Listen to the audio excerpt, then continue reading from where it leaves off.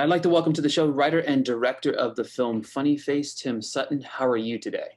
I'm well. Thanks for having me. I'm excited to talk about the film today, but before we dive into the film, Tom, what was your first job in the movie industry? I was a production assistant.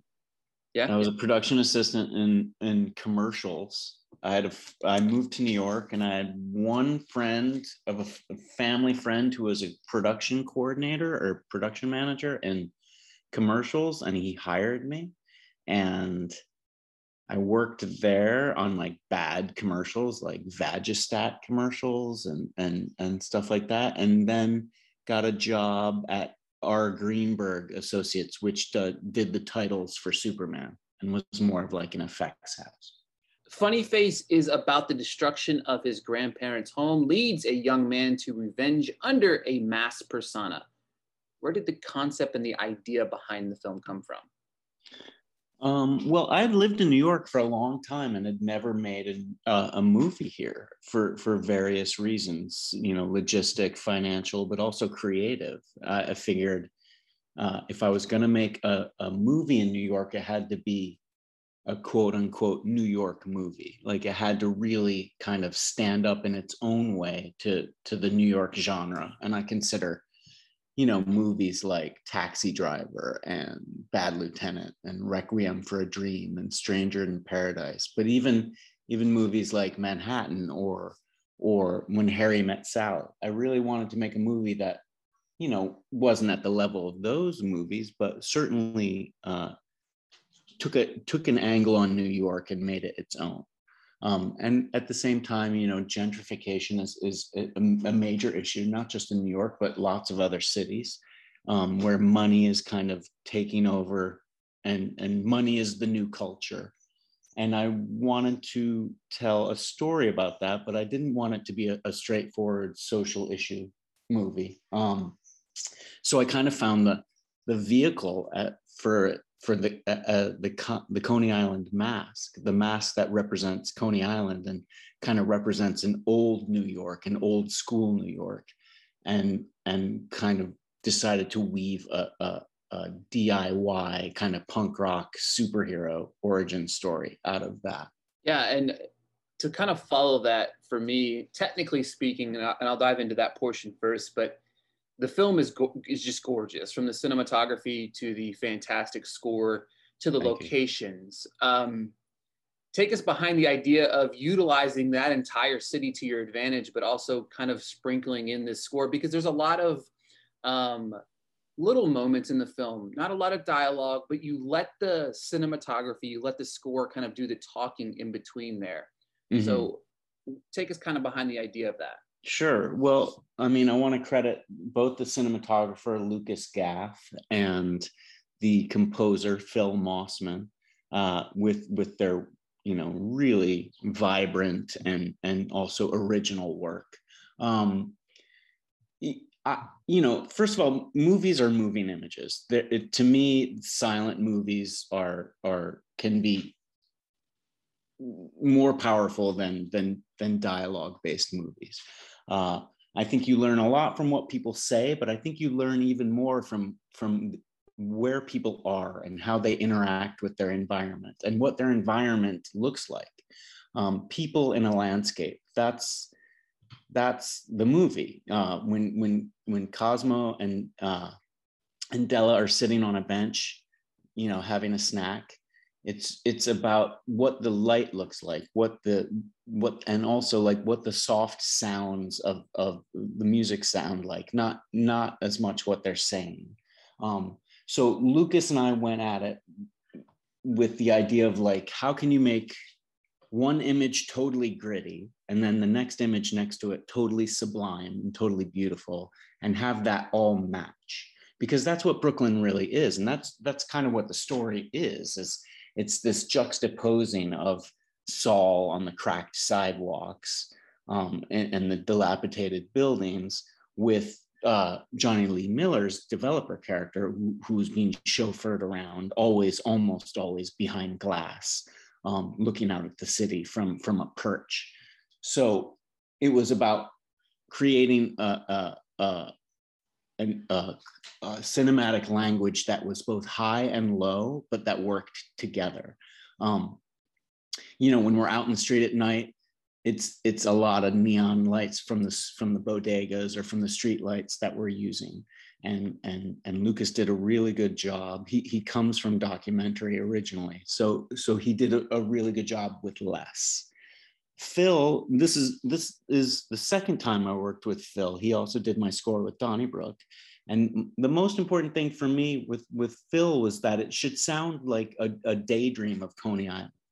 It should have a little bit of some kind of distant, mystic Ferris wheel in the background. You know what I mean? And I also didn't want to recognize the instruments.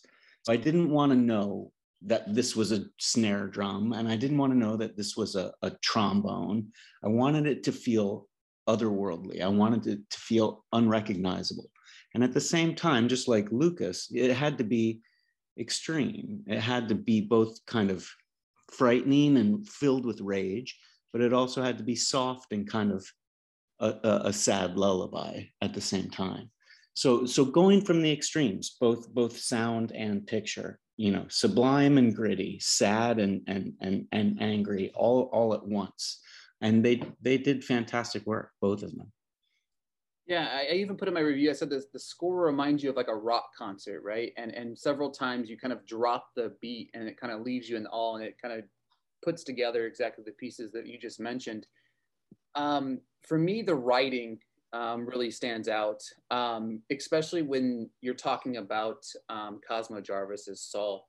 A lot of the times when we're trying to identify or connect to a character, and it's this good bad guy type of scenario. But I think the one difference with Saul that you wrote, yes, he was a loner. Yes, he was awkward and not so personable, and doesn't even really know, he doesn't know how to do the little things of life, like drive and stuff like that. But I wouldn't put him exactly in the villainous category because his motives are pure, yet he kind of goes about them uncharacteristically. Is that your kind of idea of writing the character? Yeah, I mean, the most important thing and what we both agreed on right away is that, Brooklyn is filled with hipsters, and we didn't want Saul to be a hipster. Like, we didn't want him to be cool. We wanted him to be kind of a loser who didn't know how to. The world is kind of leaving him behind. New York feels like it's leaving him behind a little bit. So we wanted to have this person who had a soul, had a huge soul, but like didn't know how to figure out how to stop bad things from happening. And so that's what happens, is like, he's a really good guy who doesn't know how I'm trying to figure out the best way to say it. It's like, he's a really good guy who can't get anywhere, and that's frustrating. And so what he does with that frustration, it becomes dangerous. And I think that happens to a lot of people. And I wouldn't say he fulfills that danger, because what he's really looking for through his anger, through his frustration, through his isolation, is not revenge. He's looking for someone to love, and someone to take care of, and someone to love him and take care of him. And I think that's more important than the revenge story. But Cosmo's the type of actor who I really believe he can do anything. His preparation, his talent is just incredible. We wanted to create someone who felt real, and also kind of like, kind of like almost a caricature of what a Brooklyn punk is. He's kind of, I think of him as one of the Ramones who never made it. You know what I mean? He's just kind of like, he's got a thick accent. He feels like he's kind of timeless. Is he from the 50s? Is he from the 70s? Is he from the 90s? And he's a lovable guy who just doesn't know what to do with all his anger. For me, you kind of answered some of the question about Cosmo. Was fantastic. I think that he took the words that you put on paper and then the direction that you kind of gave him and kind of ran with it. For sure. In that process of figuring out who your Saul was going to be, what stood out the most about Cosmo? I mean, again, like Cosmo, I met some more recognizable actors, even though I think Cosmo is going to be a very recognizable actor, depending on the parts he gets.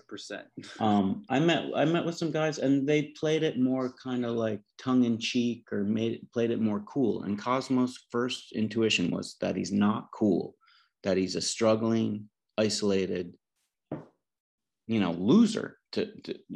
And that was important.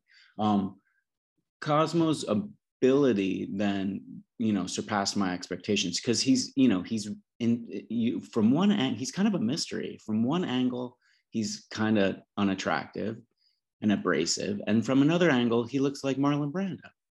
I mean, he's handsome and incredible looking. So he has this kind of strange, amorphous, kind of chameleon like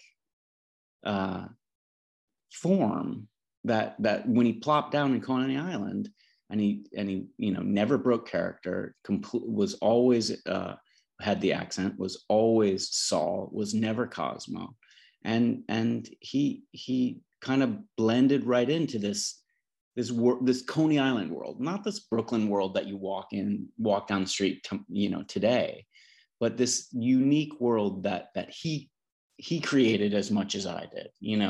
This character is both completely real and completely magical at the same time. The film starts, you think it's going to go one way, and then we meet Zema, and who's played by Dela Meskienyar. Is that how you say it? Meskienyar. Mm-hmm. And she's remarkable. And I feel like when she enters the screen, we go from this, what we kind of expect to be this kind of crazy story, into what I say is one of the best love stories told on the big screen in a long time. Was it always meant to be that way? Yeah, it's a love story through and through. I mean, my New York movie was always going to try and be, have the vibe of a gritty and sublime taxi driver, but it was always going to be a love story. And I think that's what I think some people are not necessarily picking up on, because yes, it's set up as a bit of an origin story. Yes, it's set up as a bit of a revenge story, but that's not necessarily how life goes. And so, you might want revenge, and you might try and get revenge, but at the same time, you're kind of hungry and you like this girl. And so why not go have lunch together and get to know each other? And I think that's what the beauty of this story is Zama's ability not to judge Saul, but to be his partner, and to be, she's filled with rage and she's filled with confusion just as much as he is. They show it in different ways, they personify it in different ways, but they're partners. They see eye to eye from the minute they meet. They are partners, and it truly is love at first sight. It's not a typical love story, but what great love story is typical, Exactly. And I think it's the little moments in the film that really stand out to me, the power of their relationship. When you're outside of the bar that one night where he just is beating that guy almost to death. If she's not standing there, he probably beats her to death, right? And it's those little moments where even in the car, he gets frustrated about the Knicks, you know what I mean? And his battle with the Knicks and the Nets. And to me, how they're intertwined and their chemistry, what was it about Dela that kind of brought her to the forefront to be opposite of Cosmo? Well, I mean, it definitely took work. I mean, first of all, Cosmo is not the easiest actor to work with. He tests you, as he tested me, he tested the cinematographer, he tested the producers, he tested Dela, and Dela was relatively inexperienced by design. We really wanted to have someone who had never, a real discovery. We auditioned, I would say, 50 to 60 people, and she just kind of blew us away. She knew what she was doing. At the same time, she had both a sense of wisdom, but also a sense of kind of vulnerability and a bit of innocence that made sense for Zama. Zama is, what was important was that it's not Saul's story with Zama as a sidekick, which I think some people are latching onto just because Zama plays it very differently. Zama is a very different character, and of course, we needed someone who was going to make the role personal. Saul's role, Cosmo it's not personal. It's a total, character dive. Whereas Zama, it was important because as a white male writer and director, it was important if I was going to, have this character, this Muslim woman character, she had to own it and she had to bring herself to it. And she had to tell me what Zama would do in these places. And she really did that. And frankly, their chemistry took a little while to get going because they were both, figuring it out. But I do feel like by the time, they end together, by that parking lot scene at the end, they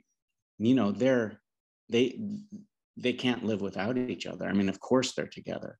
And I think that's a real testament to Dela's perseverance and her ability to kind of work her way through the movie with Cosmo's help, but also in opposition to Cosmo, like really pushing for her own place in the movie at the same time. Yeah. Before I let you go, I want to talk about that ending, and I won't dive into it too much, but spoiler wise, just for the people that when they listen to this, but for me, that final sequence when he's sitting in that parking lot, in my head, I was like, all right, Tim, what are you doing to me here? Like, because you see him by himself, right? And you don't see him inside the parents' house, right? Whenever she goes back home, and you kind of feel like there might have been finally like a mutual separation, even though me as watching it knew that these two were basically inseparable.